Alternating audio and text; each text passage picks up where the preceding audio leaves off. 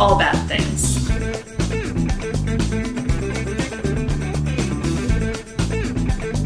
Tragedies, disasters. That's Bad things. trigger warning for everything possible. What? Ahoy. I'm Rachel. And I'm David. And this is All Bad Things. Welcome, everybody. Welcome.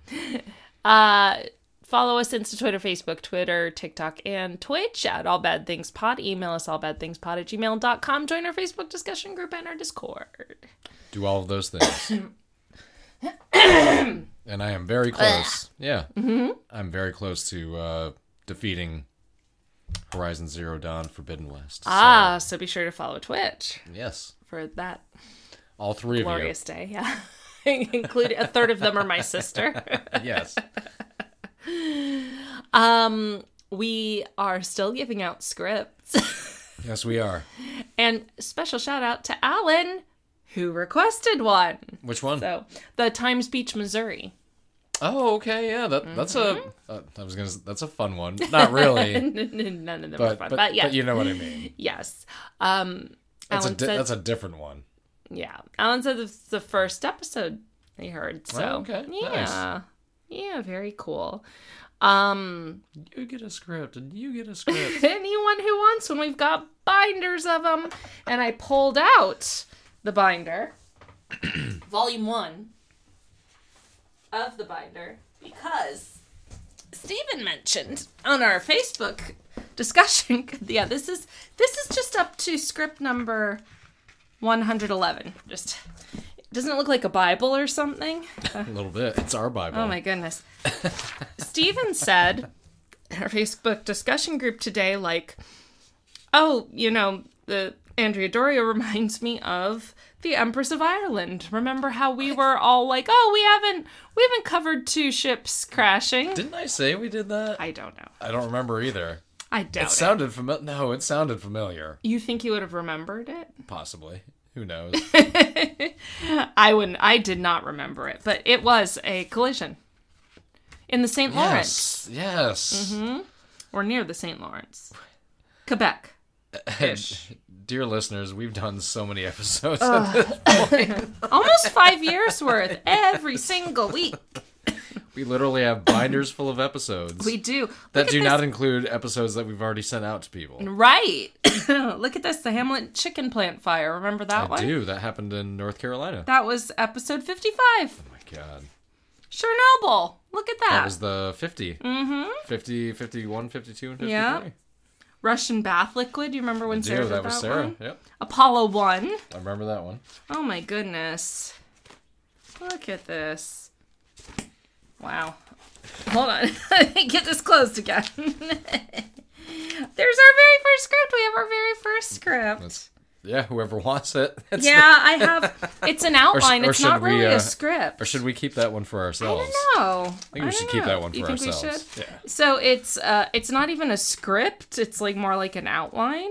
Yeah. We write them narratively now, but one of them, one of the headlines is Great White, and I wrote next to it, Poor Man's Poison, Bad Motley Crue. And that Once Bitten Twice Shy was a bad song, Sad Face. And that Desert Moon was an awful last song. And there it is. There it is. There it doth be. Yes. All right. We will not make this episode as banter-filled as the last one. We understand. Nicole said something hilarious that I didn't pull up in time to remember to have, but I do want to quote it because I thought it was exactly correct. Okay, this is from Nicole on Twitter. Today's episode of All Bad Things was interesting because somehow a lot happened and nothing happened in the same hour. Which I think... The nothing happened being the actual episode. Nothing happened and everything happened. That's what we are. So... Very good. Shall we get back to the sinking of the Andrea Doria? We shall. Courtesy of listener Christian. And again, and because we just did this a couple days ago, so thankfully my memory is fresh. So these are 2 ships that were built by... No, we have not talked about the second ship. I understand. Well, it was brought up when they were decided to build them, correct? No. This is just the Andrea Doria. What do you mean? They built another ship, though, I thought. Okay. No, we only talked about the Andrea Doria. What other ship did you think? Let me just... we only got through 2 pages, so I can look real quick. Pretty sure they built another ship to Oh, go... no, they talked about the Cristoforo Columbus, but that has nothing to do with this story. Okay. It's not the ship that... No, we have not talked about the ship that they... But it seems to me that they're headed on a collision course. This is a ship that also a collision course with wackiness. No, sorry. Yes, with no That's a Mystery Science Theater quote, sorry. But this route, this ship has already made 100 successful ventures. Me see. So it's Christian did mention that. Yeah. Okay, it was the 101st voyage. So 100 successful voyages on the same route. Yes. So it's, it's... And it went, just so that we remember, it was going from Genoa, Italy to New York, and started in Genoa, stopped in Cannes, in France. Yes, and like in Gibraltar too, or something. Yeah, right? yeah, I think so. Oh, Ruth Roman was aboard, remember? That's right. I should have looked her up. I didn't. Anyway. Along with Richard Roman. Yes, that's right. You remembered that.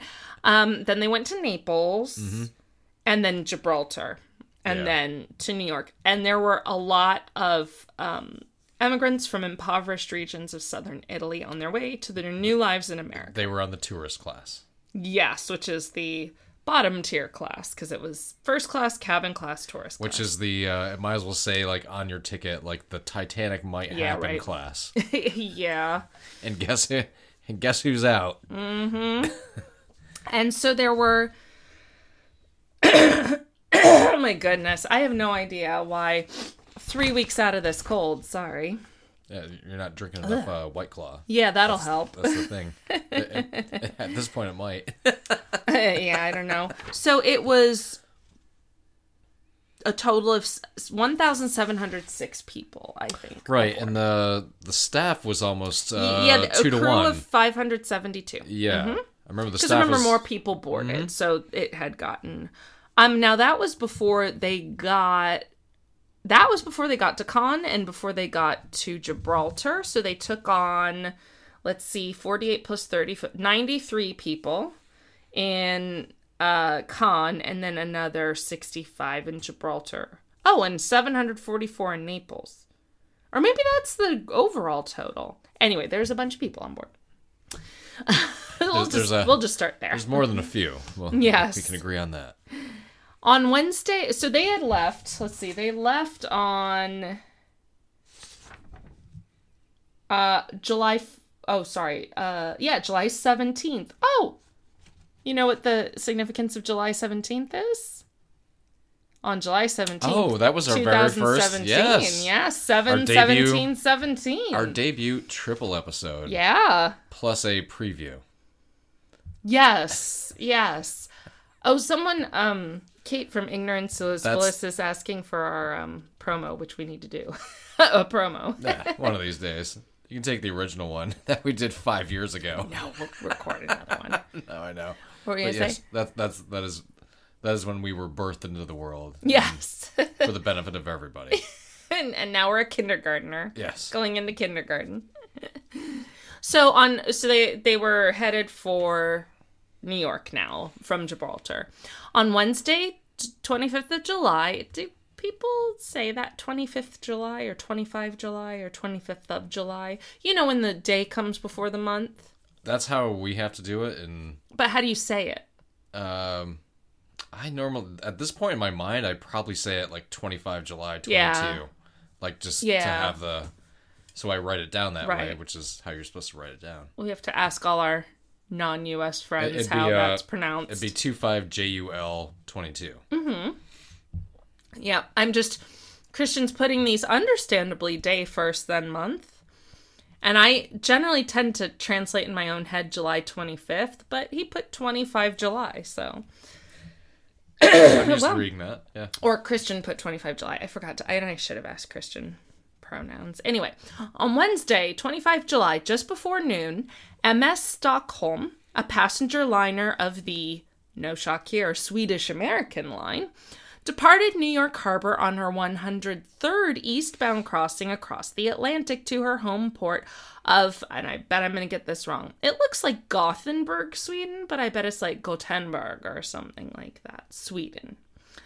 And I'm guessing that Christian isn't just telling us about a random other ship for no reason. I don't think so. But I do think it's interesting that the MS Stockholm was on her 103rd trip, and the other ship's on the 101st, yeah.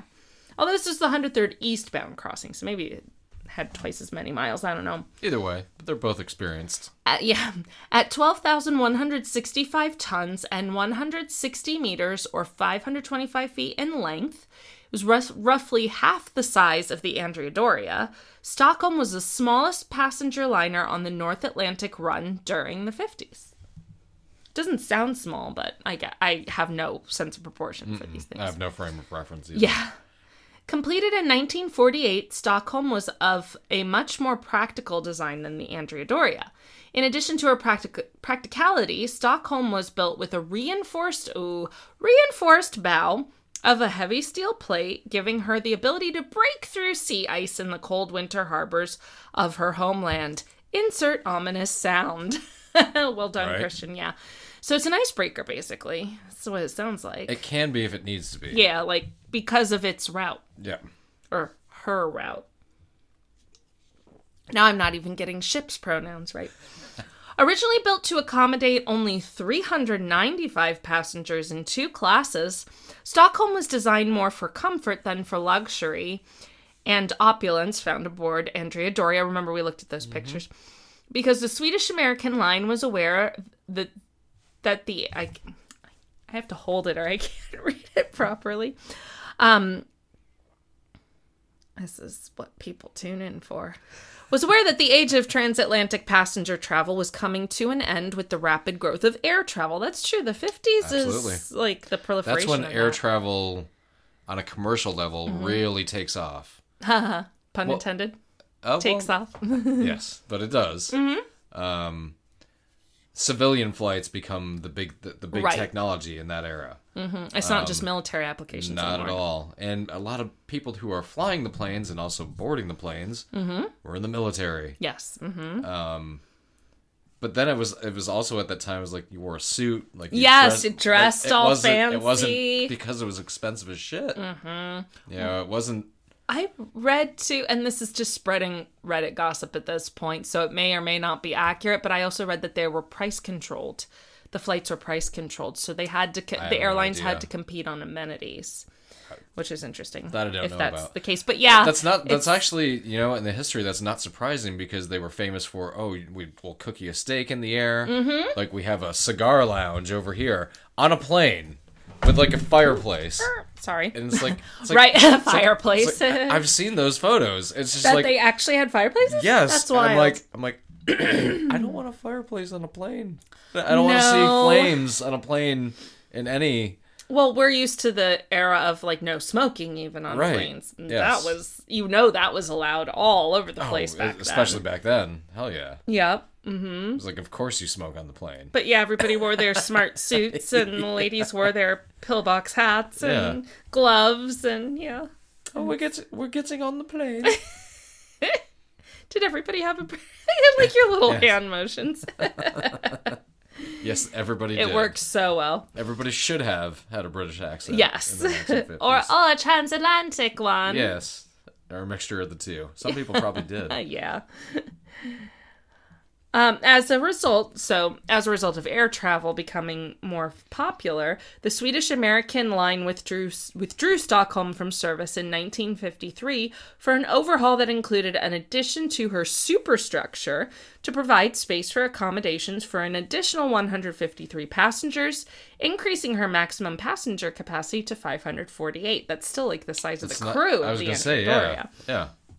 This proved to be a successful move, as by 1956, the Stockholm had gained a worthy reputation on the North Atlantic. Stockholm left New York almost booked to capacity with 534 passengers and a crew of 208. They do have big crews on these ships. She was commanded by Captain Henry Gunnar Nordenson. Harry Gunnar Nordenson. The third officer, Johan Ernst Kartsen Johansson. Yeah, like these guys are like the grandfathers of like future NHL Yes, exactly. prospects. Well, we'll see. We'll see if they survive this. Well, I'm saying like they're Their yes. generation, yeah. Yes. So third officer Johan Ernst Kartsen Johansson was on duty on the bridge at the time of the accident. Stockholm was following her usual course east to Nantucket Lightship at a speed of about Makes sense. 18 knots or 33 kilometers per hour with clear skies. Because that would be like a spot being like, okay, we're really close. Because Nantucket to New York City is not that far Right. on the ocean. Yeah, So that's that'd be is Nantucket, Massachusetts? Yes. Or? Okay. Okay. So, it's so the that'd be Northeast, yeah. that'd be a sign of being like, okay, we're almost there. Gotcha. Now we need to make these arrangements, and you know. My second guess was gonna be Jersey. I'm thinking Montclair. I guess I don't know why I'm getting Nantucket and Montclair mixed up, though. I'm Whatever. never thinking of New Jersey. So. Just Like, not in any sense, unless it's the Devils, the hockey team. yes. See, I'm a South Florida snob, but you're a New York State snob. No, I'm not, because I grew up in a shitty part of New York State. Well, no, just even shitty parts of New York shit on Jersey. I'm like, I know how the vibes work in certain areas. That's, and I know, like, you know, in some places when people answer the phone, or look at the phone and be like, oh, it's a 315er. Oh, that's you. Yes. No, some people answer the phone and they say, ahoy. I didn't realize our whole area code was being dogged on until I was like 25. That's funny. Kartsen Johansson estimated visibility at 6 nautical miles, or 11 kilometers, or 6.9 miles. Yeah, that's clear skies. That doesn't sound bad at all. Oh. As Stockholm... It's perfect conditions. Oh, and I needed to... There were pictures of just the ship itself. And I'm actually not positive. I didn't look to see if this is... I think this is the Andrea Doria, not the Stockholm. Well, yes, because this is more of like a cruise ship type of... Yeah, it's a large cruise ship. So Yeah. I do believe these are the actual Andrea Doria. These are pictures for later. Here's another one. Works so well in an audio medium. Yes, it does. Imagine the pictures That in might your mind. be. I betcha that is the Stockholm. Probably. Doesn't Yeah. that looks different, doesn't it? It does. That must be it. Okay. So clear visibility.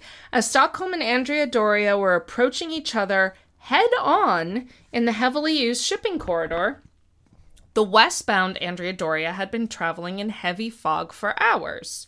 The captain had reduced speed slightly from 23 to 21.8 knots, or 42.6 to 40.4 kilometers per hour, activated the ship's fog warning whistle, which didn't get stuck this time. Remember when That's they were... right. Oh my God, can you imagine that?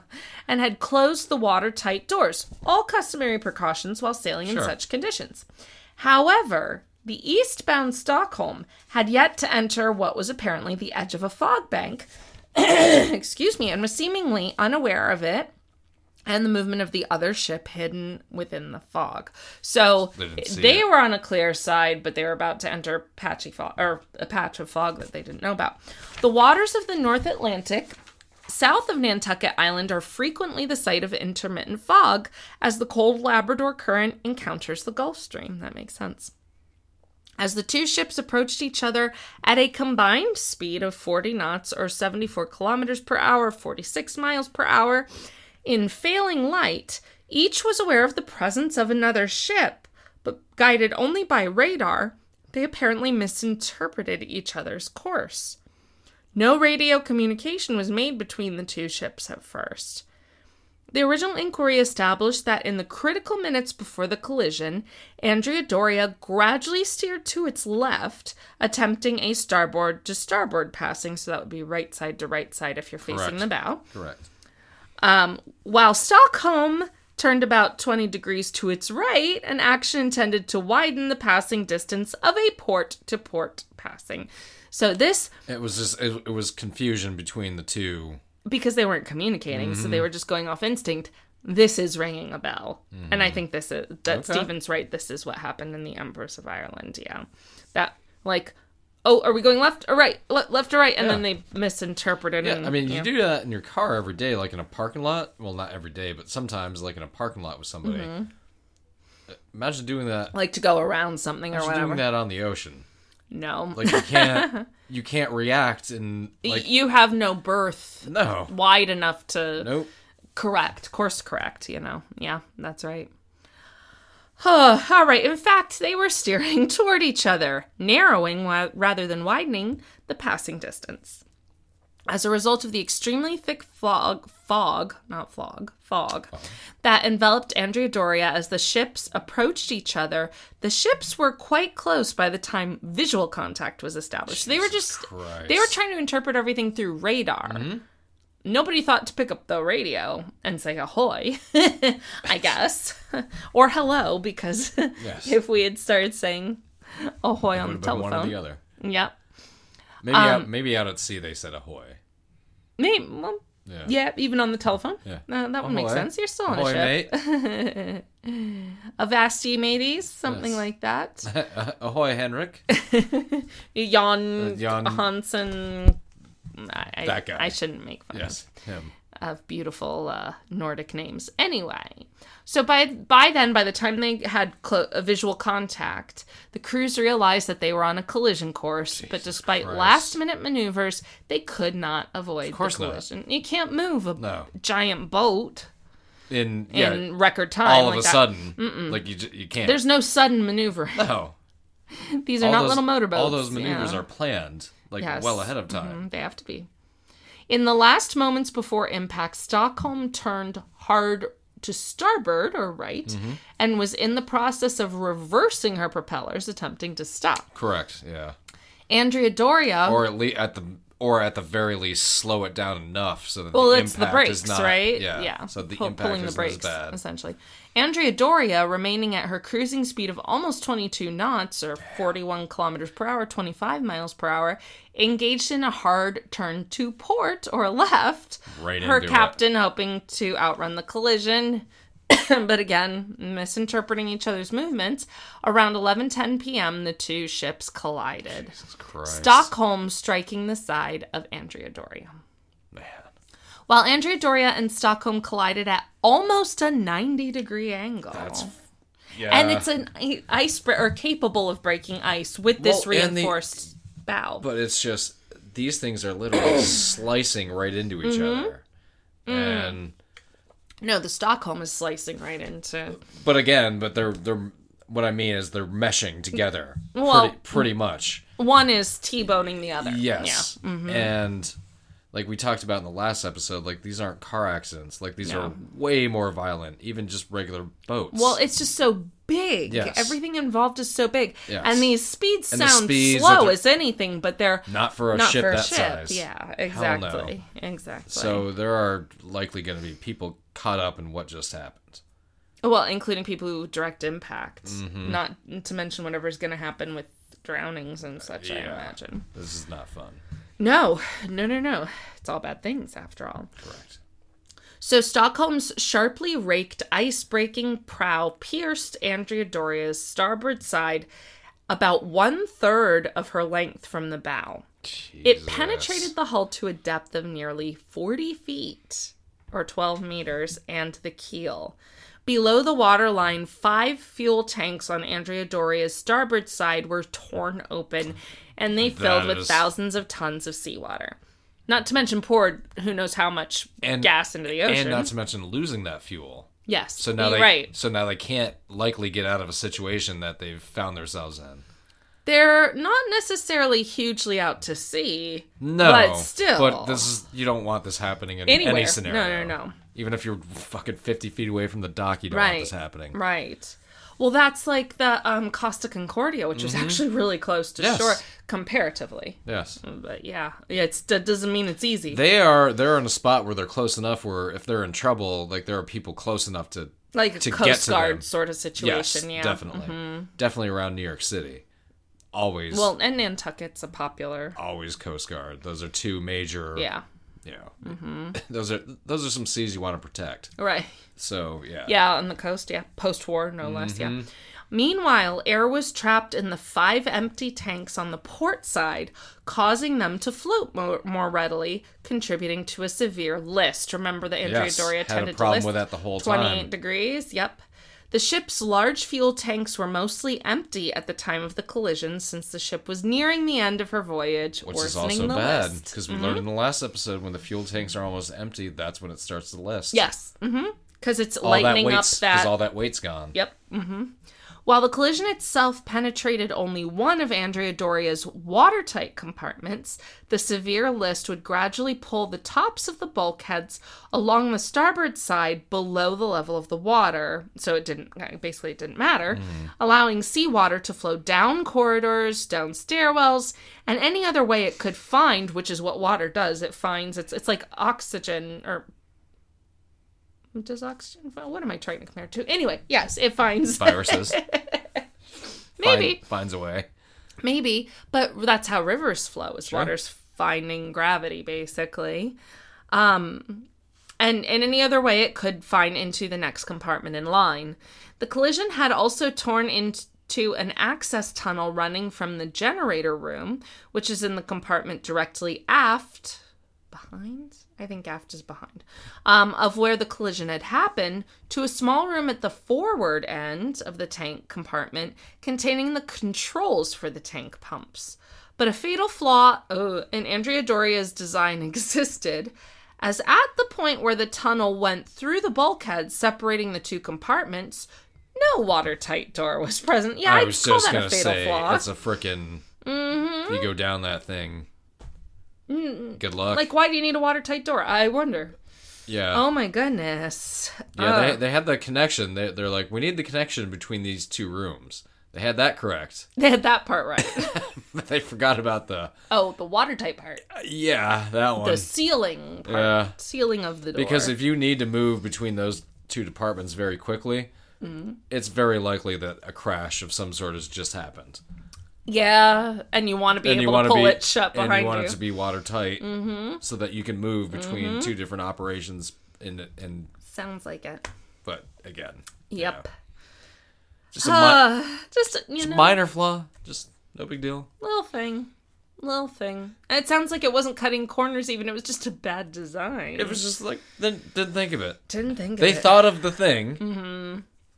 You know, it was like when you thought of the car. They didn't think of the seatbelts right away. You know what I mean? Like they had can't think of everything when you invent a thing. They had to come around on that. But I think ships had existed quite some time. They prior had. to this. That is true. I was just giving an obvious... I've thought of that. Like, people who are architects and engineers and stuff, their designs, their approvals, everything... Like, people's lives depend on them. I don't think I could do that. And it has to take so many different things into account. Yeah, like almost again, exhaustive list. Is how it should be. Yes. You don't want somebody just, we'll just put up this type of building and see how it turns out, because we've seen how that turns out. Yes. But at the same time... It doesn't make it easy. No. Yeah. Makes it really, really hard, actually. Yeah. That's what she said. This allowed... Sorry, I was just trying to figure out a way to move on. A segue, if you will. A terrible segue. This allowed the generator room to flood rapidly. The generator room, that's not good. Contributing to not only an increase in flooding, but also to a loss of electricity. And probably also an increase in water pressure as the thing is starting to sink. Yeah, I could see that. Like, that's not fun to deal with either, because a ship of this size, even if you're outside of it, could just like vortex a little bit, pull you right back down. Did you ever, when you were a kid, like in the bath, and your mom gives you like little plastic cups and thingies to play? Sure. Well, yeah, or you set the bottom of an empty plastic cup on the top of water in the bath, and then you like gradually pull it down, and then it just goes into the cup. Yeah. It's like except much more terrifying. It's an elementary level of physics or right. Yeah. This is how it works. Now imagine doing that with 22,000 tons and 1,500 people on board. That same reaction. Well, it's at this point, it's a total of there's like 1,700 people on Andrea Doria and like 800 people or something on the Stockholm. So we're talking about like a couple thousand, like 2,500 people, something like that. Initial radio. Yeah, this is just, I know. This is fucking horrible. It's not going to end well. Or Christian probably wouldn't have bothered to write it.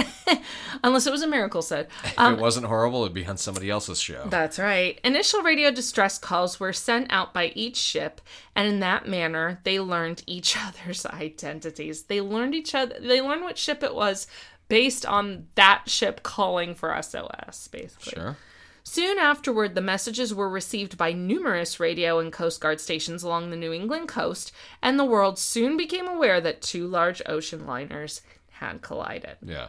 And I'm guessing they got those distress calls, like I said before, like pretty much fucking right Pretty away. quick, yeah, because they're just They're close. They're close to two major metropolitan centers. I guess so. it could have been worse in that it could have happened in the middle of the Atlantic. Oh, if it happened in the middle of the Atlantic, they're fucking. But it was done. probably way less likely to happen in the middle of the Atlantic. I mean, you know, who knows? like this is where they're going in and coming out, and the Gulf Stream is creating this fog and all that. At that point in time, like you're not getting to the middle of the Atlantic very quickly.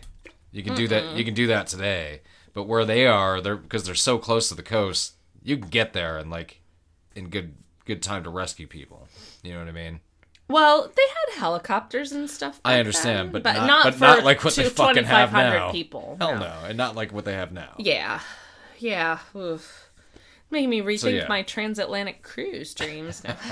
Never particularly had any, but So the main advantage they have where this crash takes place is that it's so close to where there's going to highly be populated area. there's going to be Coast Guard, there's going to be Navy. There's going to be, all these resources to and really good chowder, that too. Sorry. Is that the red or the white? Manhattan is red. Correct. And Mass is white. Yeah, correct. I prefer, I know what? prefer the white. Yes, likewise. I mean, I have not eaten chowder of any type for over 12 years, but I do remember trying red chowder and not liking it. It's tomato based. It's just a little different. It's okay. I just prefer the I'm pretty sure No, that's not true. Once when I was in Boston, I did actually I went to Legal Seafood and had actual New England clam chowder. Otherwise, it was the Campbell's in a can. Right. When you get the grit, because they don't really... I remember asking my mom, like, why is it kind of gritty? And she's like, well, it's sand. They don't rinse the clams very well. It's like, it like just came out of the ocean. Or not the canned one, where you went. Oh, the Legal Seafood. Yes. No, there was no grit in Legal Seafood. Oh, really? Seafood. Oh, okay. No, I thought that's what you meant. No, because they properly prepared I it. see what This you is mean. Campbell's. They just did whatever. No, the Legal Seafood one was great. Interesting. No issues. Yeah. Little chowder with oyster crackers. Oh, you have to. Yeah. Yep. Anyway. Well, I guess we better get back to this horrible thing. I guess this we will. horrible disaster. Immediately after the collision, Andrea Doria began to take on water, no shock there, and started to list severely to starboard. Sure. That's right, because the port side was the one that was lighter, the fuel tanks were empty. Even kind of before this crash even happens, It had a tendency it to already list, has yes. that disadvantage. So this certainly isn't making it any better, and probably making it a fucking hell of a lot worse. Within minutes, the list was at least 18 degrees. That's fucking, that's not steep. Good. It's not good. After the ships separated, I wonder if that just like happened by or impact, Probably. like they bounce And back, then, rebound. Yes, and then like untangled. Mm-hmm. But they're both in fucking rough shape. I imagine. Well, I imagine it'll be interesting to hear what happens to the Stockholm, because the Stockholm had a reinforced bow. So I wonder if it got damaged or if it could break ice. And the Andrea Doria had I thought the Andrea Doria had the icebreaker. No, that was the Stockholm. Oh, my bad. Okay. Mm-hmm. So no, the Andrea Doria is the one that got T-boned, so Correct. it's not doing so great at this point. After the ships separated, Captain Kalami, I think. I thought you were going to say Captain Columbus. Captain Kalami, no. Captain Columbus of the Columbuses. Things could have been a whole lot worse if fucking Columbus was involved. They are coming this. from Italy. Captain Kalami quickly brought the engine controls to all stop, so they just stopped the engines. One of the watertight doors to the engine room may have been missing, though this issue was later determined to be moot. Okay, so I guess it didn't matter. Much more importantly, however, crucial stability was lost by the earlier failure during routine operations to ballast the mostly empty fuel tanks as the builders had specified. Okay, I'm trying to break that down. It essentially means Ballast. It means they couldn't get enough mostly empty. pressure to stay afloat. Is essentially Okay, what that means. okay.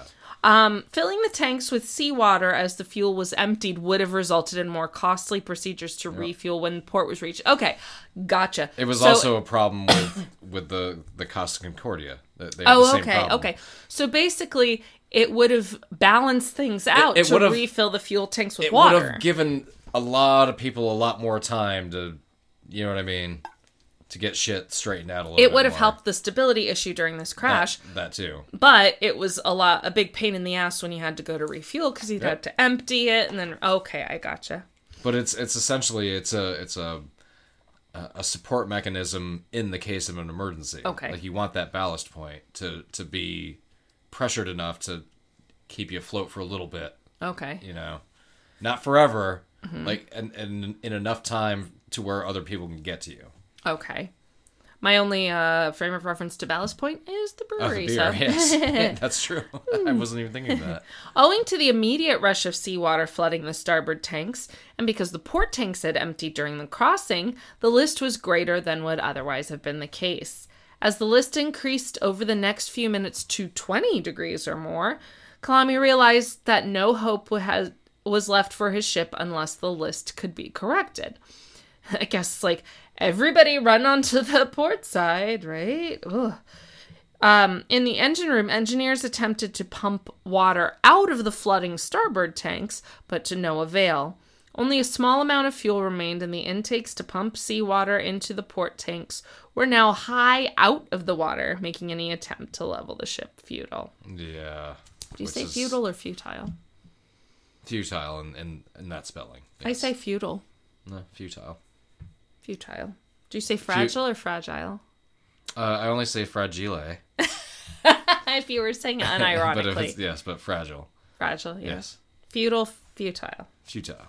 Futile. Feudal to me means like an economic system. Feudal. Yes. Yep. Mm-hmm. Got you. Got you. Which we're getting right back into. Aboard Stockholm. Oh, yeah. There's a whole other ship. Yeah. Whoa, roughly 30 There's another feet. emergency going on. Yes, roughly 30 feet or 10 meters of her bow had been crushed and torn away. Okay, so I not thought she had good. maybe fared better. I'm not so sure anymore. Initially, the ship was dangerously down by the bow, Sure. but emptying the freshwater tanks soon raised the bow to within 4 inches or 10 centimeters of normal. So they Try to level it out. they were able to level it, it sounds like. A quick survey determined that the major damage did not extend aft beyond the bulkhead between the first and second watertight compartments. Thus, despite being down at the bow, so like bowing down, I guess, like tipping down a little at the front, and having her first watertight compartment flooded, the ship was soon determined to be stable and in no imminent danger of sinking. No shit. So Stockholm did pretty good. I'm guessing all the deaths are going to be on Andrea Doria then. I hope they're... Some maybe on impact on the... I love speculating about something that's sitting in my hands to read. I know. But I wonder if they're able to take on some of the people without endangering... Probably the not, ship. because they're in an emergency too. They are in an emergency. They're They're trying to still in a get- disabled ship. Yeah. Right, and they're trying to get... When the Coast Guard and the Navy shows up, they're going to be trying to get people off. Yes, Not add more people to it. Yes, that's Yeah. true. On Andrea Doria, the decision to abandon ship was made within 30 minutes of impact. Enough lifeboats for all the remember we talked about that before. All the passengers and crew were positioned on each side of the boat deck. Procedures called for lowering the lifeboats to be fastened alongside the glass-enclosed promenade deck, one deck below, where evacuees could step out of windows directly into the boats, which would then be lowered down to sea. Okay. I don't remember that from my muster drill on a cruise, but it's interesting. But wasn't the issue with Costa Concordia, which sounds like it'll be an issue here, that like half the lifeboats so. aren't available because aren't accessible. right, because they're lifted out of the water. That would be my guess. From the I list, I yeah. guess we'll see. However, it was soon determined that half of the lifeboats Those Right. on the port side Yeah. were unlaunchable due to the severe list, which left them high in the air. Well, there we Yeah. go. There, And it's not something you can just, all right, everybody sit in this. We're just going to shove you off, and you're going to drop No. 80 feet into the ocean. Like, yeah. Number one, the turnout of that wouldn't be good. And number two, like, nobody's signing up for that. right. Who would like to In- volunteer to in go to the any- other side? In any circumstance. Uh-huh. Until it's clear that, okay, if on my absolute last option, I'll try it. Like, if it's I'm a sure death or a possible death, Yeah. I'll go with the possible death. Yeah. Oh, God. To make matters worse, that's not anything that we want to hear right now. The list also complicated normal lifeboat procedures on the starboard side. Well, yeah, that would make sense. Instead of loading lifeboats at the side of the promenade deck and then lowering them into the water, it would be necessary to lower the boats empty and somehow get Exactly. evacuees down to the exterior of the ship to water level to board. Yeah, because they're also having to launch these at an angle angle. themselves. So you can't have anybody in them before they launch. You literally just, let's get them in the water, And then get people in there then somehow. get people in them. That's the only, this is just not good. This was eventually accomplished through ropes and Jacob's ladders, which are hanging rope ladders. In fear of causing a panic and stampeding of the starboard lifeboats, Captain Kalame decided against giving the order to abandon ship until help arrived. I mean, I Hey, get I the get it, idea I of get like, it. because stampedes, as we know, can be a secondary disaster get to it. a lot of primary disasters. He's like, these people are at least in a spot. We're close enough to a spot where people are trying to get to us, and we know that. Right. Hopefully they'll get here in time. If they don't, it's worth letting the other people get out, at least. You know, Yeah. I think that's the It- that's the decision you're making. Yeah. In the meantime, Second Officer Guido Badano, think he's Italian, Not at all. made announcements over. You can't tell if he's Genoa Italian or is he New York Italian. You know, my cousin. Oh, that's my grandpa used to say that all the time. He probably still does. He's like, he would joke like, and you know, if he doesn't cooperate, I'm gonna send my cousin Guido over there.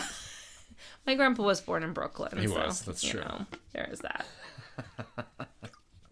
He himself is not Italian, but... So Second Officer Guido Badano made announcements over the loudspeaker system instructing passengers to put on their life belts and go to their designated muster stations. Correct. A distress message was relayed to other ships by radio, making it clear that additional lifeboats were urgently needed. Okay, so maybe they can get assistance. So we're at the point. It's like at the very least you need your life vest on. Yeah, I mean, yes, and yes. Yes, you do. So that's a good Although, you know that's what? a good non-emergency. Keep people at like okay. I kind of feel like because I forget if you have like actual accessibility like in cabin to a life vest on a I'm sure you cruise, do. or if I'm sure you do. or if you need to go to your muster station first. I forget. I'm gonna guess it's probably both. I don't remember. Yeah. But if I'm listing hope. 20 degrees, I'm already putting on. Right. I'll be the one idiot just running around to with break a life jacket. fall if need be. Yeah, that's true. I mean, really.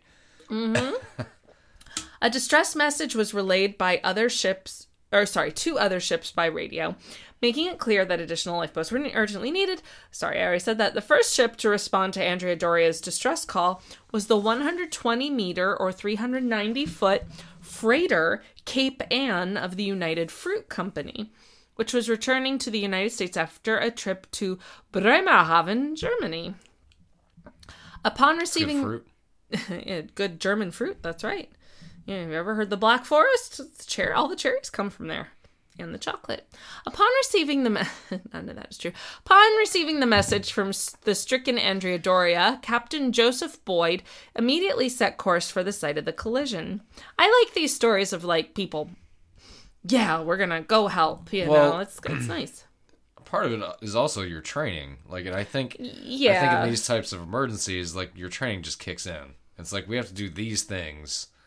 Hopefully, we'll arrive at these things, but we have to do these things first. Well, but you know? assisting, that's Exactly. nice. Yeah. It's nice that that's the norm, Yeah. kind of, you know. Because these are both civilian crafts. Like, it's not... Yes. These are not military ships. No. Mm-mm. But again, like we said, wouldn't be at all shocking if they had all served in the military, because No, that was not at like all. 10 years ago. Every at man... this point. Yeah, every man... I'm guessing 9 out of 10 men on each ship served in the military. Well, and these are... the United Fruit Company ship was from the U.S., but the other ship was from Europe. So, yeah, absolutely. And still obviously lots of Americans served as well. With a crew of 44 aboard and only 2 40-person lifeboats, the assistance Cape Ann could offer was limited, but within minutes she was joined by other ships heeding the distress call. The U.S. Navy transport USNS Private William H. Thomas, en route to New York from Livorno, Italy, with 214 troops and dependents, also responded to the signal and made immediate progress toward the site. That's another thing I didn't think about. Mm-hmm. Obviously, because these are 2 major metropolitan areas, there's going to be other ships. Yeah, they're like that are- shipyards, yeah. That are going to be out and, like, waiting to dock, or we're going to chill out here for a little Or bit. getting ready to launch or whatever, And yeah. if a distress call comes out, they can be like, okay, well, we can get here in the immediate. Right. Like, the professionals can come later. We'll take care of we can Right. take care of, like, the minor stuff now. The worst that happens is we get there and our help isn't needed. Like we Exactly. just make sure we don't crash into anybody. That's the best thing. That's the best possible scenario. Right. That's true. That is the best possible scenario. Yes. You're right.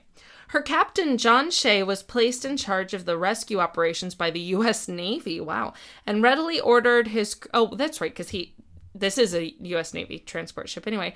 And ordered his crew to prepare their 8 usable lifeboats. Also joining the rescue were the U.S. Navy destroyer escort, USS Edward H. Allen. 81 kilometers or 51 miles east of the collision site, the French line's SS Ile-de-France was eastbound from New York en route to her home port of Le Havre, France. I didn't know that. I seemed all of that, I thought. With 940 passengers and a crew of 826 aboard. At 44,500 tons and 225 meters or 739 feet in length, the 30-year-old luxury liner was among the largest passenger liners on the North Atlantic run. On that voyage, having left New York the same day as Stockholm, she was under the command of Captain Raoul de Boudon. I was thinking Joel Robichon. That's not. He's a cook. He's a chef. Either way. Raoul de Boudon, a well-respected veteran of the seas who had served the French line for 35 years. Upon hearing of the collision and the distress call, de Boudon was at first skeptical of the thought of a modern ship like Andrea Doria actually foundering, and knew that if he did steer back to the collision site, only to find that Ile-de-France was not needed, it would mean having to return to New York to refuel and delaying her passengers, which could have been a financial disaster for the French line. At the same time, he knew that if his services were needed, the French line would not question his actions in that case. So Captain de Boudon tried to contact Andrea Doria to learn more about the situation, which was unsuccessful, but after contacting Stockholm, Cape Ann, and Thomas, he quickly realized the severity of the situation and that the lives of over 1,600 people were at risk. He quickly turned Ile-de-France around and set a direct course for the stricken Andrea Doria. Very good. Very nice. Choosing lives over capitalism. Yep. Well done, Sir Captain de Boudon. De Boudon. I like that. On board Andrea Doria, the launching of the 8 usable lifeboats on the starboard side was yet another calamity of the night. Oh, that's right. This is like almost midnight at this point. Yes. As many Which makes a rescue even harder. Yes. As many of the boats left Andrea Doria only partially loaded with about 200 panicked crewmen and very few passengers. Ooh. That's, yeah. While other ships nearby were en route, Captain Nordenson of Stockholm, having determined that his ship was not in any imminent danger of sinking, and after being assured of the safety of his mostly sleeping passengers, sent some of his lifeboats to supplement the starboard boats from the Andrea Doria. In the first hours, many survivors transported by lifeboats from both ships were taken aboard the Stockholm. Okay, I was wondering about that.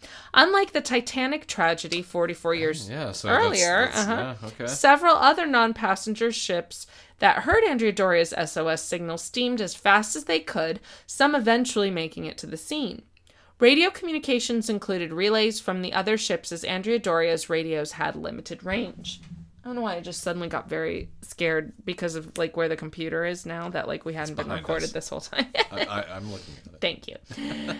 The United States Coast Guard from New York City also coordinated on land. Arriving at the scene less than 3 hours after the collision, as he neared, Captain Boudon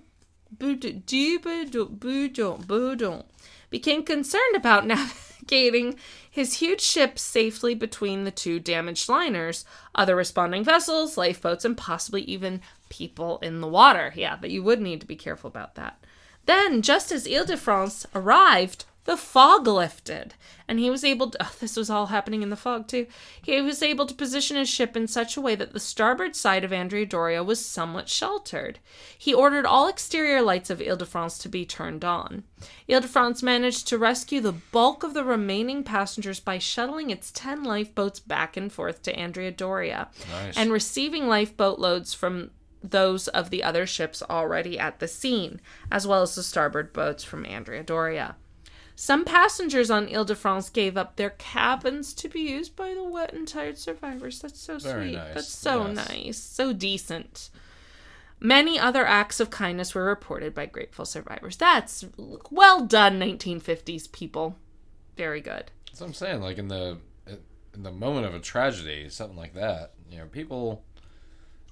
I think for the most part, people's hope. Yeah. best instincts take over. Mm-hmm. You know, hey, we were sleeping through this thing. These people are soaking wet. Let's give them a bed to recover. Like towels to dry off, a shower food, to take, some water. You know. Yeah.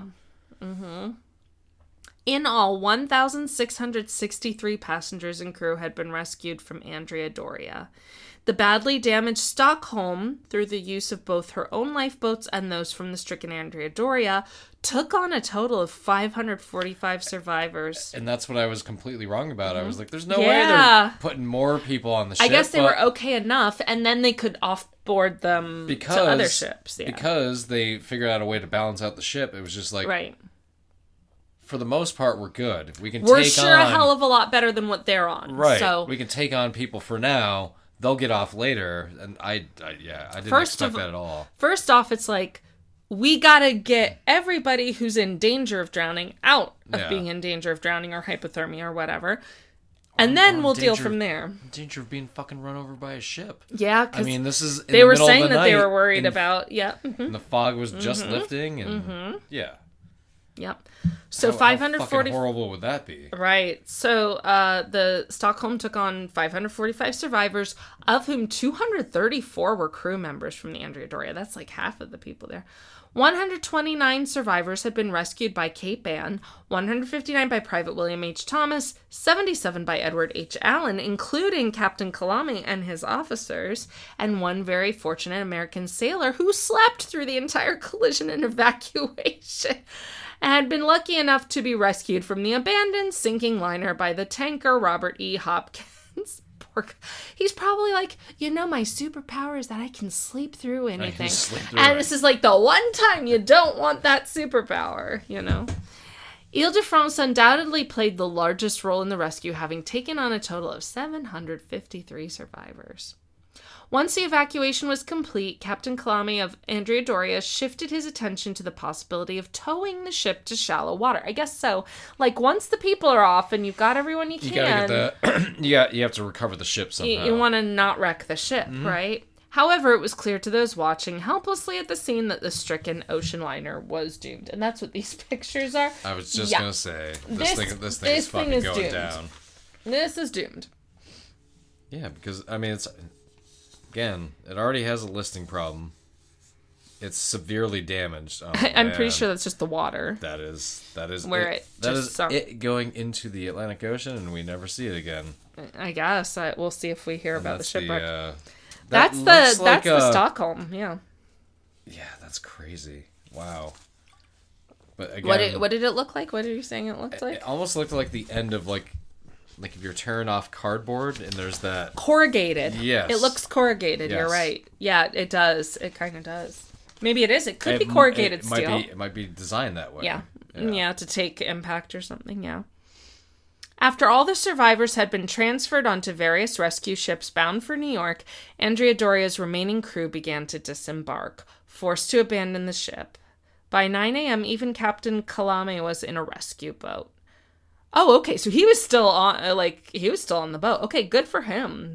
He was doing the down with the ship thing, yeah. The sinking began at 9:45 a.m. Wow, which is like 10 hours after, 10 and a half hours. Yeah. Takes a long time. And by 10 that morning, Andrea Doria was on its side at a right angle to the sea. The starboard side dipped into the ocean, and the 3 swimming pools were seen refilling with water.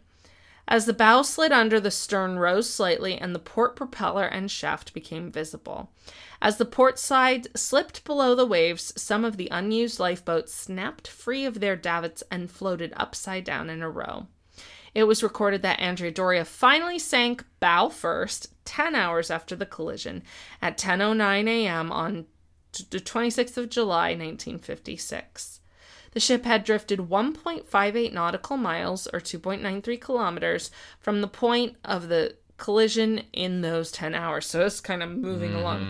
Aerial photography of the stricken ocean liner capsizing and sinking won a Pulitzer Prize in 1957 for Harry A. Trask of the Boston Traveler newspaper. So I guess that's what those papers were. I mean, it sums it up.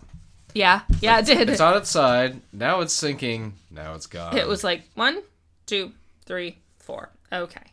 Yeah. Because of the scattering of Andrea Doria passengers and crew among the various... so we're getting in the casualties. Among the various rescue vessels, some families were separated during the collision and rescue. It was not clear who was where and whether some persons had survived until after all the ships with survivors arrived in New York. In all, 6 different ships had participated in the rescue of the passengers and crew of the Andrea Doria, including the heavily damaged Stockholm, which was able to steam back to New York under its own power. Shit, really? With the U.S. Coast Guard escort, but arrived later than the other ships. Hey, it arrived! That's impressive. It is. The area of Andrea Doria's hull where Stockholm's bow penetrated encompassed 5 passenger decks. Ooh. And this is at night, so everybody's like in bed. On the uppermost of these decks, the upper deck, at least 8 first-class cabins were destroyed. In all, 6 first-class passengers lost their lives. In cabin 46, Colonel Walter Carlin had been in the bathroom brushing his teeth at the time of the collision and miraculously survived while his wife, Jeanette, was killed. That'd be horrifying. Because then you're like trying to save yourself. Wow. You just hope your body, your mind, and your body are just going in complete shock. Yeah. Yeah. Yeah, you're just reacting. Hopefully. That's, like, there are times when you need your body to take over and your brain to shut down, and hopefully that's what happened. Yeah. Camille Chianfara, a longtime foreign correspondent for the New York Times, his wife Jane, their 8-year-old daughter Joan, and 14-year-old Linda Morgan, Jane's daughter from her previous marriage to American journalist Edward P. Morgan. Joan was killed instantly, while Camille died from severe injuries moments after the collision. Ugh, these are like impact injuries on a fucking ship. Yeah. Ugh. That's what I'm saying. Like a ship collision is fucking violent. Oh. Wow. Jane was seriously injured, but was rescued by some other passengers, among them Dr. Thure. Do you think that's Thor or Tor? Thor is what I would say. Peterson, yeah. Thor. Who had been next door in cabin 56. He sustained only minor injuries while his wife Martha was gravely wounded and was trapped along with Jane Chianfara. After a long struggle to free her, largely on the part of her husband, Martha succumbed to her injuries a few hours after the collision. One deck... Can you imagine having to leave somebody? One deck below on the foyer deck near the first-class entrance, Ferdinand Melly Thiriot, circulation director of the San Francisco Chronicle, along with his wife Frances, whose grandson is the actor Max Thiriot, who was in Bates Motel, the series. The series? Yeah, and then Christian says, fun series, crazy weird. I heard it was good. Yeah, were killed as their suite was in direct line of Stockholm's bow. That's like it's a lottery you don't want to win. Their 13-year-old son, Peter, who occupied a cabin further down the corridor, survived. Among the most heartrending of the losses, because apparently those weren't it, Maria Sergio and her 4 children, 13-year-old Giuseppe, 10-year-old Anna Maria, 7-year-old Domenica, and 4-year-old Rocco, who occupied a cabin on the... So, can I just say, like, a 4-year-old named Rocco is fabulous. Anyway, who occupied a cabin on the starboard side of C deck that was in direct line of the collision. She was traveling aboard Andrea Doria with her children on her way to South Bend, Indiana, where her husband, Ross Sergio, and their 17-year-old son, Anthony, were waiting for them. Anthony Sergio had, in fact, sailed to the United States from Italy aboard Andrea Doria the previous April. Also traveling with them were Maria's sister, Margaret, and her husband, Paul Sergio, who also happened to be Ross Sergio's brother. Okay. Paul and Margaret had emigrated to the U.S. prior to the voyage and had returned to Italy for a visit to accompany Maria and the children back to Indiana. Both Paul and Margaret survived the sinking, and for years after the disaster, Paul was haunted by the memory of his 4-year-old nephew, Rocco, the youngest of his brother's children, who just hours prior to the collision had asked if he could spend the night with his uncle. Yeah, that's that. I'm watching it. No, I know. I'm just sad now. Yeah, it is. That's pretty This bad. is really depressing. Because that's something you don't get over. No. And it's nobody... Well, it really wasn't even anybody's fault. It was just fucking 1950s and fog and shit. Radar in its infancy. Yeah. Ships kind of knowing what to do based on how they signal with each other. And like none of those... Right. So and both captains made good choices after the wreck, Yes. like the captain That's of what I was Andrea Doria. hoping for. Yeah, he did not abandon ship. He made sure everybody got off. The Stockholm captain was like taking people, like it was all hands on deck. It was, yeah, quite literally. Yeah, and even other ships showed up to. Yep, the correct response. Exactly. Yes. Mm-hmm. In addition to the lives lost in the collision, 3 more of Andrea Doria's passengers died from injuries and ailments that occurred during and after the evacuation. Yeah, because, being rescued, you're not trying to, let's make sure not to bump or scrape anybody. It's no fucking get people out as roughly as you have to.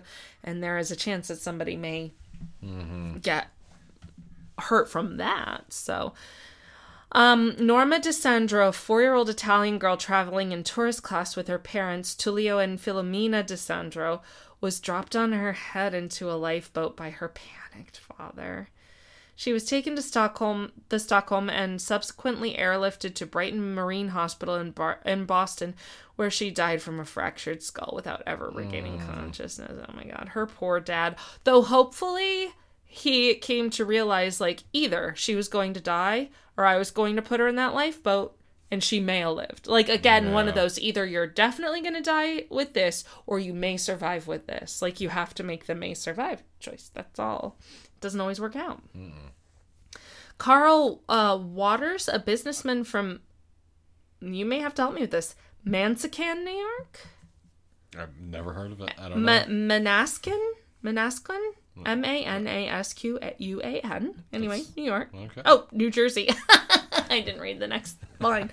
New Jersey, who was traveling in cabin class aboard Andrea Doria with his wife Lillian, died from a sudden heart attack while en route to New York aboard Stockholm. For people with maybe weakened circulatory systems, something like that would be a fucking huge shock. Angelina Grego, a 48-year-old, broke her back after falling into one of Ile-de-France's lifeboat. She was taken to St. Clair's Hospital in New York City, where she lingered in immense pain until her death 6 months later. Oh, God, poor lady. It almost sounds like she got the worst of it. Yeah. Being in pain and everything, and ugh. After the ships had separated, as Stockholm crew members were beginning to survey the damage, a miraculous discovery was made. On the top deck of Stockholm, one of the crew came across Linda Morgan, who had been thrown from her bed on Andrea Doria as the 2 ships collided and landed on the Stockholm's deck, suffering moderate but not life-threatening injuries. making her one of the luckiest people in recorded history. I'd have had a stroke midair and died. Yeah, right? Hopefully she didn't even wake up until... Probably or not. realize what was Yeah. going on. Yeah. Yeah. Oh my goodness. That's wild. During the wait, ABC Radio Network news commentator Edward P. Morgan, based in New York City, broadcast a professional account of the collision, not telling listeners that his 14-year-old daughter had been aboard Andrea Doria and feared dead. So he was reporting Wow. on this shit, like, while he's like, my daughter may be one of the people dead. He did not know that Linda, his daughter, was alive and aboard the Stockholm. Like, basically, Andrea Doria spat her out and put her on the Right. Stockholm. That's just ridiculous. The following night, after learning the good news, his emotional broadcast became one of the most memorable in radio news history. Oh, that'd be really interesting to look up. Mm-hmm. Others, unfortunately, were not as lucky, as 5 of Stockholm's crew perished in the collision. Also, well, people up front, I guess, several people died, Yeah. The next part is called litigation, and there was a lot of it.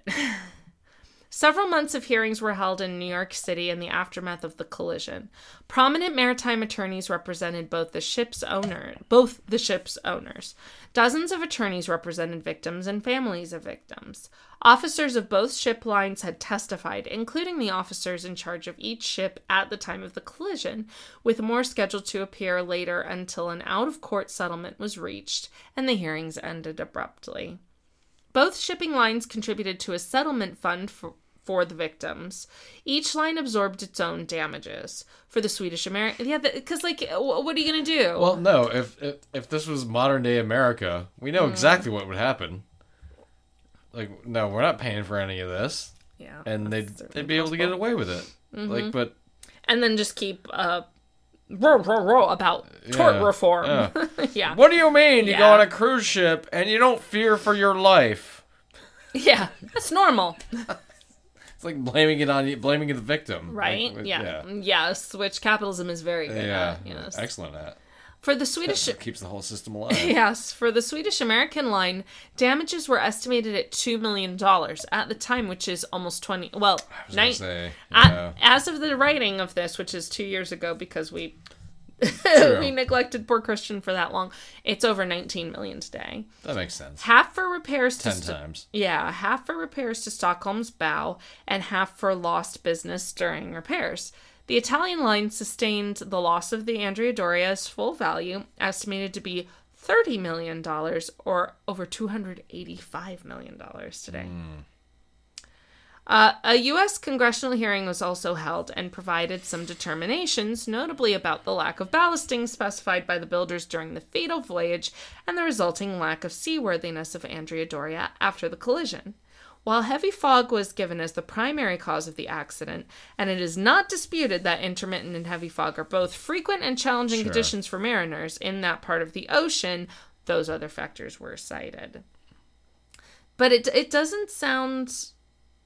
It sounds mostly like design flaws and weather issues. So it doesn't sound like either of the captains were really being blamed. And putting two of those things together is probably never a good thing. It's more the combination is the problem, right? Yeah.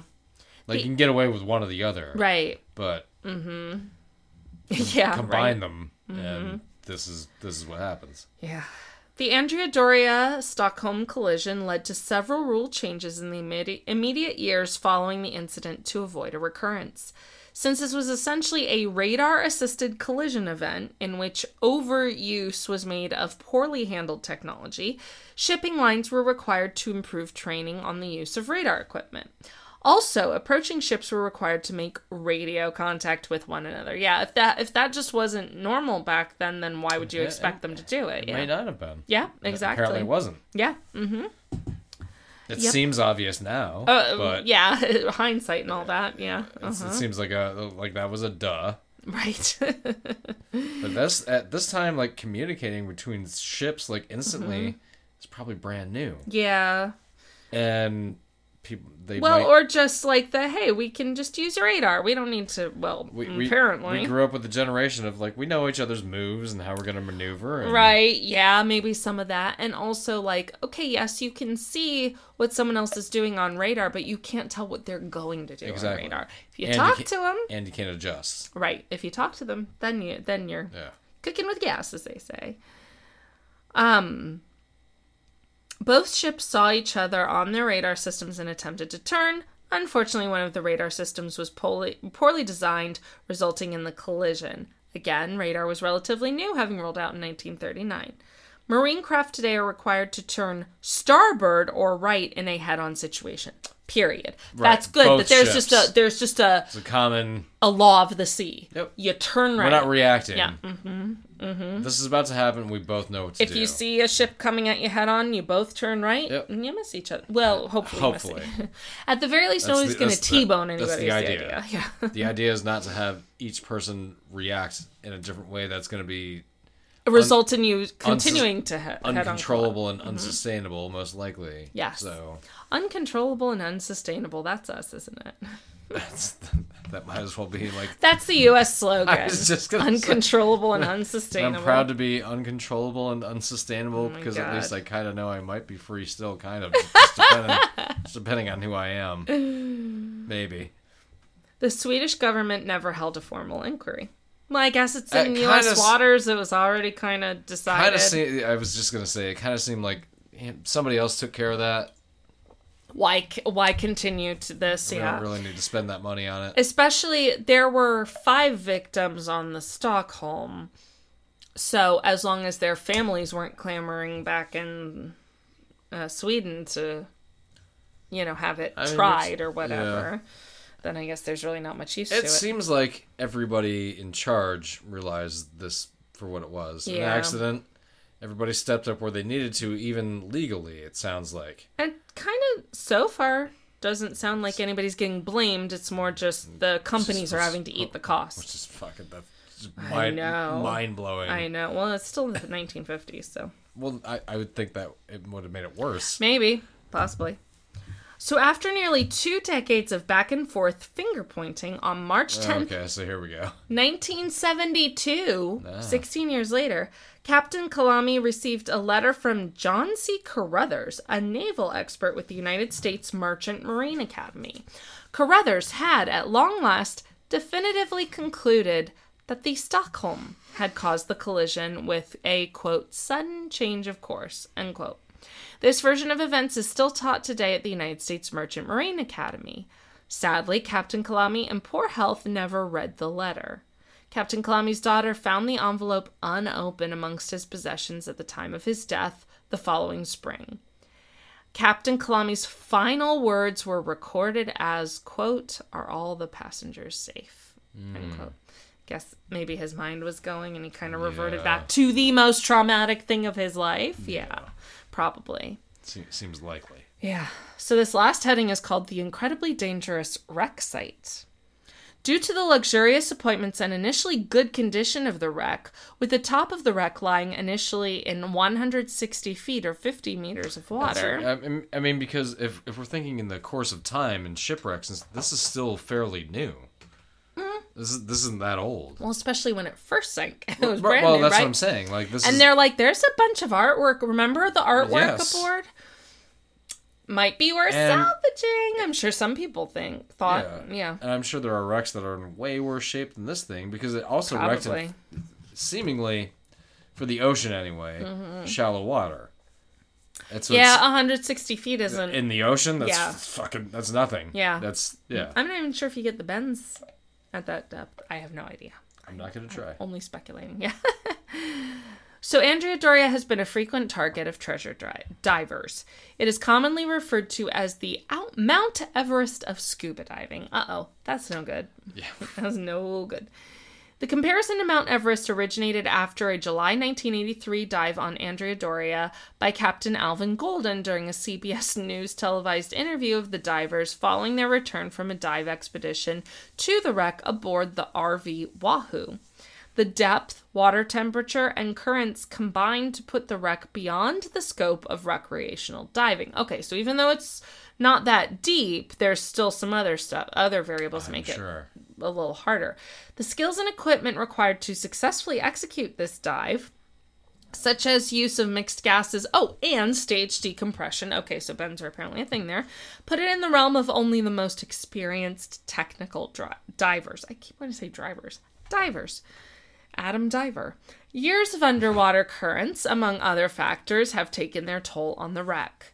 After years of removal of artifacts by divers, little of value was thought to remain. Significant artifacts recovered include the statue of Genoese Admiral Andrea Doria. Right? Yeah, no kidding. For whom the ship was named. Yeah, that is something you'd want. Right? From that. It was removed from the first-class lounge, having been cut off at the ankles to accomplish this. Examples of the ship's china have long been considered valuable mementos of diving the wreck. The ship's bell is normally considered to be the prize of a wreck.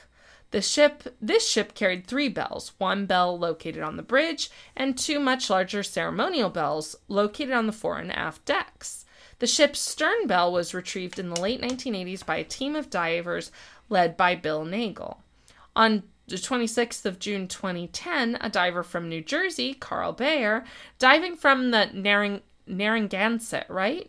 Is that Rhode Island, Narragansett? Narragansett? Something. Rhode Island-based dive boat Explorer, owned by Captain Dave Sutton, discovered the bridge bell lying on the bottom at 73 meters or 241 feet.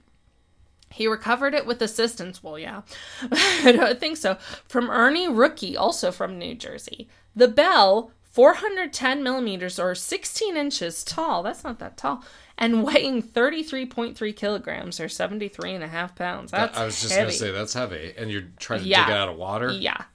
Good Was luck with possibly used to signal fog on the night of the collision, yeah. Yeah, you're not getting that out of the water on your own. Well, the forward bell apparently remains undiscovered. Oh. Artifact recovery on Andrea Doria has resulted in additional loss of life. Yeah, that doesn't surprise me. Surprising. At least 22 scuba divers have lost their lives diving on the wreck. On this one wreck? Yes.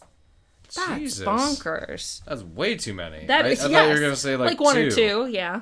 Like 1 or 2, I'd be like, 22 okay, people. like that's probably going to happen. 22 people. Jesus Christ. And diving conditions at the wreck site are considered very treacherous. Well, like it's like they said, like it's for if you're going to dive there, you have to be of like the highest technical ability. And then you're still risking it just from chance, yeah. Jesus. Strong currents and heavy sediment that can reduce visibility to 0 pose serious hazards to diving this site. Dr. Robert Ballard, the man responsible for locating the wrecks of the ocean liner RMS Titanic, the German battleship Bismarck, and the American aircraft carrier Yorktown and torpedo boat PT-109, who visited the site in a U.S. Navy submersible in 1995, reported that thick fishing nets draped the hull. An invisible web of thin fishing lines, which can easily snag scuba gear, provides more danger.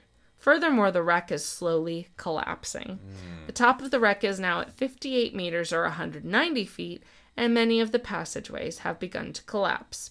Please don't dive the Andrea Doria. She clearly doesn't like visitors. And that, my friends, was the story of the sinking of the Andrea Doria. Well done, Christian. Thank you for waiting 2 years. Oh my goodness. But no, you're not the only one. Yeah, that's right. Unfortunately, you are not the only one. We've done that to several other people at this point. My goodness. My goodness. What That's a crazy wild. story. That is wild. Yeah, man. That part of the Atlantic, like right outside of like the New York, Boston area. Oh, like, yeah. that's fucking. The Northeast Atlantic. It's treacherous shit. Yeah. Mm-hmm. It really is. Yeah. That's kind of why a lot of things got settled, you know, A little farther south. below that, and then Yeah. people made their way up. Yeah. Some people did try to settle. Mm-hmm. Most did well, not succeed. the Pilgrims landed at They Plymouth did. Rock, Yeah, right? landed. Probably crash landed into that motherfucker. You know, we don't know how many people lost their lives on that Yeah. one. But, yeah, I'm never going to be a sailor. Yeah, oh, no. Like, not even, like, doesn't no, even no. cross my mind. Like, nope. I'm gonna leave that to somebody else. Yes. Anybody else, Yeah. frankly. Yes. Bye-bye. Not me. I'm not signing up for the I'm going to transport tourists from Italy to New York City across the Atlantic Ocean. That's not an elective. Not your assignment. I'm not even gonna play a video game Right? where that's the objective. I don't want any part of it. No, I don't want any part of any ocean beyond like 20 feet. I don't even want to get that far. Yeah. Well, I've talked about that one time where I was trying to get out to catch like a certain wave and got really fucking tired. And thank God, like I still had the only thing I can think of was like if I didn't have the bodyboard with me. To stay afloat. Yeah. Like I would probably fucking drown. I was like, because I'm tired. Yeah. And you literally just get pounded by waves. Right. Which makes you even more tired. So. You keep saying tired, and I slept like 3 hours last night, and I was like, oh, tired. Was that because of me? Tired. No, it was not because of you. It's okay. Sometimes it is, but it was not. No, you were perfectly Yes. sound asleep. Very good. All very cute. Yes, you're Well, game one. not the- the Andrea Of the that was game 101. yeah, of the Andrea, unfortunately. Yeah. Game one of the 2022 Stanley Cup playoffs is about to take place, and it starts with The Carolina Hurricanes Versus versus the Bostonian Bruins. there you go. They have good chowder. Although most would know them as Boston. Yes, I was just kidding. I know. Do they play at TD Bank North? Yes, still. Okay. Yeah, it was built in like 98 or 99. Oh, I don't know. Yeah, it's I just know I saw Springsteen there. it's what replaced the Boston Garden. Yes, okay. They have a very handy tea station, subway station, just in there. Very good.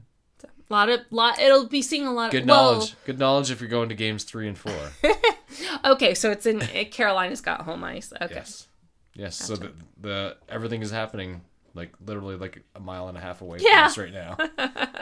So we will cut out. Yes. But this was It was a great script, Christian. Thank you. Worth the Thank you wait very much. for us. Yes. Not for poor Christian's like, motherfuckers. Why couldn't you have gotten to this so much earlier? at this point after having read it, he's like it's definitely not worth the wait. Of us Yes. doing it? Yes. Yeah, absolutely. The worth it only goes one way, yeah. We're sorry. Yes, it goes with us. Exactly. We We mean- thought it was worth it. We mean thank you, as in like neither of us got a script together. That's right. There we That's go. right. And now we're a week ahead. And we're gonna blow that lead right away. I know. It almost sounds like he's like trying to. Get the doorknob? Yes, I think he is. Demetrius. So that was the. He might be. I think he is. That was the sinking of the Andrea Doria, Yes. part 2. Yes. This has been another episode of All Bad Things Pod. All Bad Things Podcast. What